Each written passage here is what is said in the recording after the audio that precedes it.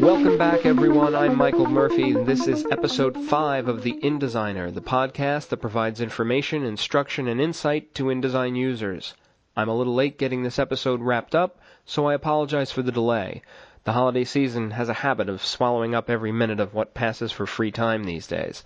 So, with no further delay, let's hurry up and get right into this week's topic, which is about getting things into your InDesign files the right way. In the dark ages of Quark XPress, you had two options for getting content, text, graphics, etc., into your layout.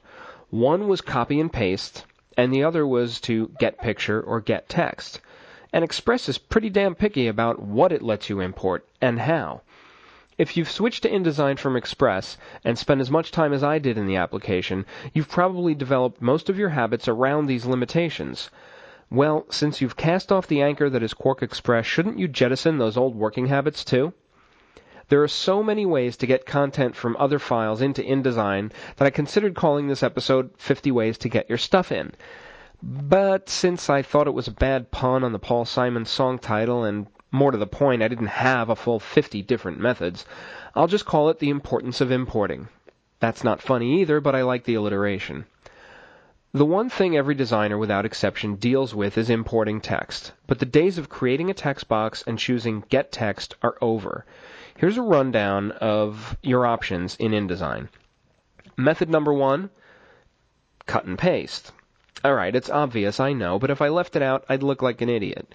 Of course you can cut and paste from anywhere into InDesign, but cut and paste is so 20th century. We can do better than that. I'm not even going to explain this one. I'm going to move right on to method 2, drag and drop, which is basically cut and paste without either the cutting or the pasting.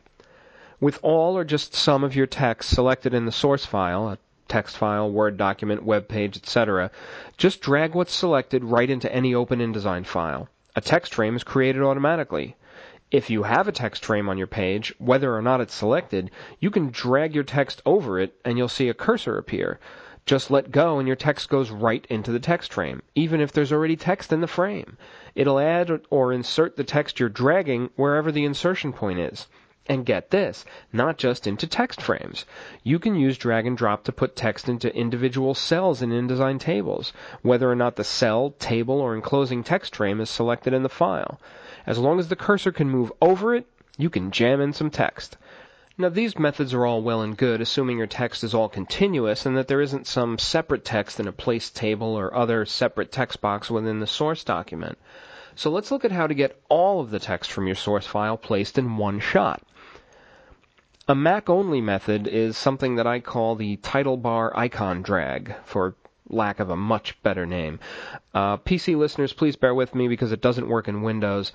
And this also assumes that your source document, text file, Word file, etc., is open at the time you're doing the placing. In the title bar of the source file, just click the icon next to the file name, hold down your mouse, and drag that icon into your open InDesign document. This method will put text into an existing text frame, provided it's completely empty. If not, it creates its own text frame. It will not place the contents of your source document into a text frame with existing content or into the cells of a table. But what it does do is bring in the entire file, not just whatever in the file can be selected all at once. So it's cool if it fits your needs and you're on a Mac and you remember you can do it, but it's not the most versatile or universal option. All of the options I've mentioned so far require you to be working in your source document, or at least to open it to access the text. I don't know about you, but if I don't have to open Word, I don't. It's a waste of time for me. These next few options don't depend on access to what's inside your source file, just the source file itself.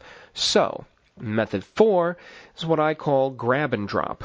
What you're grabbing is the file itself. Just select any supported file from any folder on your computer and drag it into an open InDesign document, and it's placed. Word files, text files, Excel documents, PDFs, Photoshop, Illustrator, EPS, TIFF, so on. Any of them can be just grabbed from a folder and dropped onto your page. And if you're wondering, Yes, you can select multiple files and drag them in all at once. They don't even have to be in the same format. You could drag in a Word document, Excel file, Photoshop image, Illustrator graphic, and a PDF at the same time, and just drag the whole lot right into your InDesign document. It'll take InDesign a few seconds to process the importing depending on how many files you've selected, but it's gotta be less time than it would take you to drag them in one by one. The other downside of this is the files will be placed with little rhyme or reason on your page and will all be overlapping one another. But they'll all be there. It's the everybody in the pool option if that's how you want to work. Method 5 is taking it from the bridge. Adobe's Bridge application that ships with the Creative Suite 2 lets you preview your images, PDFs, etc. in a user-friendly manner and also lets you drag and drop any of those files right from the bridge into your InDesign file. Here again, you can select many different files from many different file formats all at once and drop them all into your InDesign layout in a single operation. Method 6 is using the place command. This is the finesse option. This is the one for control freaks like me. I want to bring content in the way I want it, not necessarily the way it is in the original file. There are levels of control you can assume when using the place command from the file menu. For place text, you get a loaded cursor that allows you to decide where the imported content goes and if you want to autoflow it through your document. More than that, though, InDesign has tons of import options for the various source files you'll work with, and you can set these options before any of the content gets into your page, which can eliminate a lot of cleanup once it's placed. When placing anything into InDesign, you can check the Show Import Options checkbox so that you'll always see these options for every file you place. The problem is, you'll always see these options for every file you place. Most of the time, I want my text, spreadsheet, data, images, PDFs, etc. to behave in the same way when they're imported, so I don't want to see these options every time. The way around that is to keep the Show Import Options box unchecked.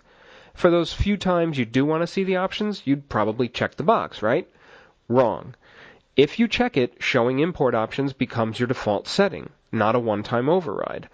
The way to access import options only when you want them is to leave Show Import Options unchecked, but to hold down the Shift key when you click the Open button in the Place dialog box.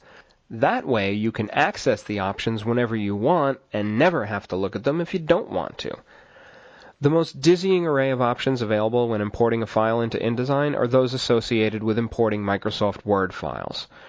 Quick question, have you ever seen style names show up in your paragraph and character style palettes that you know you never created, and they have those little disk icons next to their names?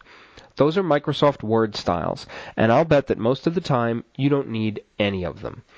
If someone who provides you text for your designs is using styles, they're probably not styles you'll ever use in your layout, so you're just going to end up stripping them out most of the time. Using the import options InDesign has created for Microsoft Word, you can bring the text in without any annoying word formatting, or just some annoying word formatting, whatever you like. And you can make that your default import option for Word files, meaning you'll only have to look at Word import options for the exceptions. Here's an example of how I set up my default Word import options so that I get clean, unformatted text in InDesign no matter how over-formatted the original Word file is. When I go to place a Word file in InDesign, I shift-click on the Open button to selectively call up the Microsoft Word Import Options dialog. In that dialog, I turn off absolutely everything. Footnotes, endnotes, table of contents, styles, formatting, etc. The only thing I check is use typographer's quotes. To make sure that this is how my text comes in all the time, I click the Save Preset button before I click OK. This allows me to name the preset, say, for example, Clean Word Import, and make it my default by clicking the Set as Default button.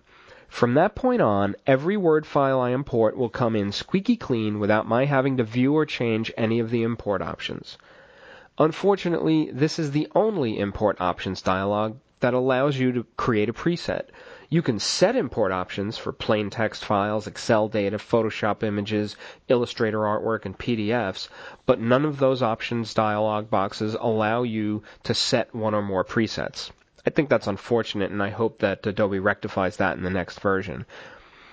So there's text importing in a nutshell. It may be the most common type of content you bring in, but it's far from the only type of content. Let me do a very quick rundown of how to get some of the most common types of files into your InDesign documents in different ways. Number 1, Excel files. You can drag an Excel file icon right into InDesign and it is automatically converted to a table.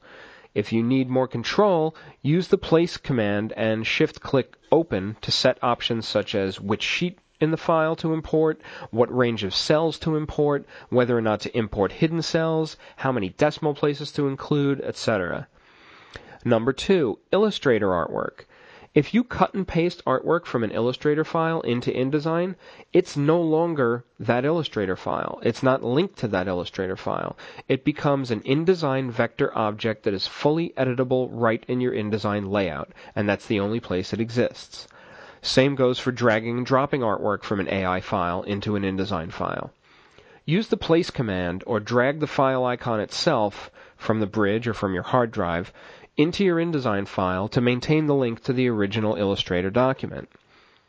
Number 3, Photoshop files.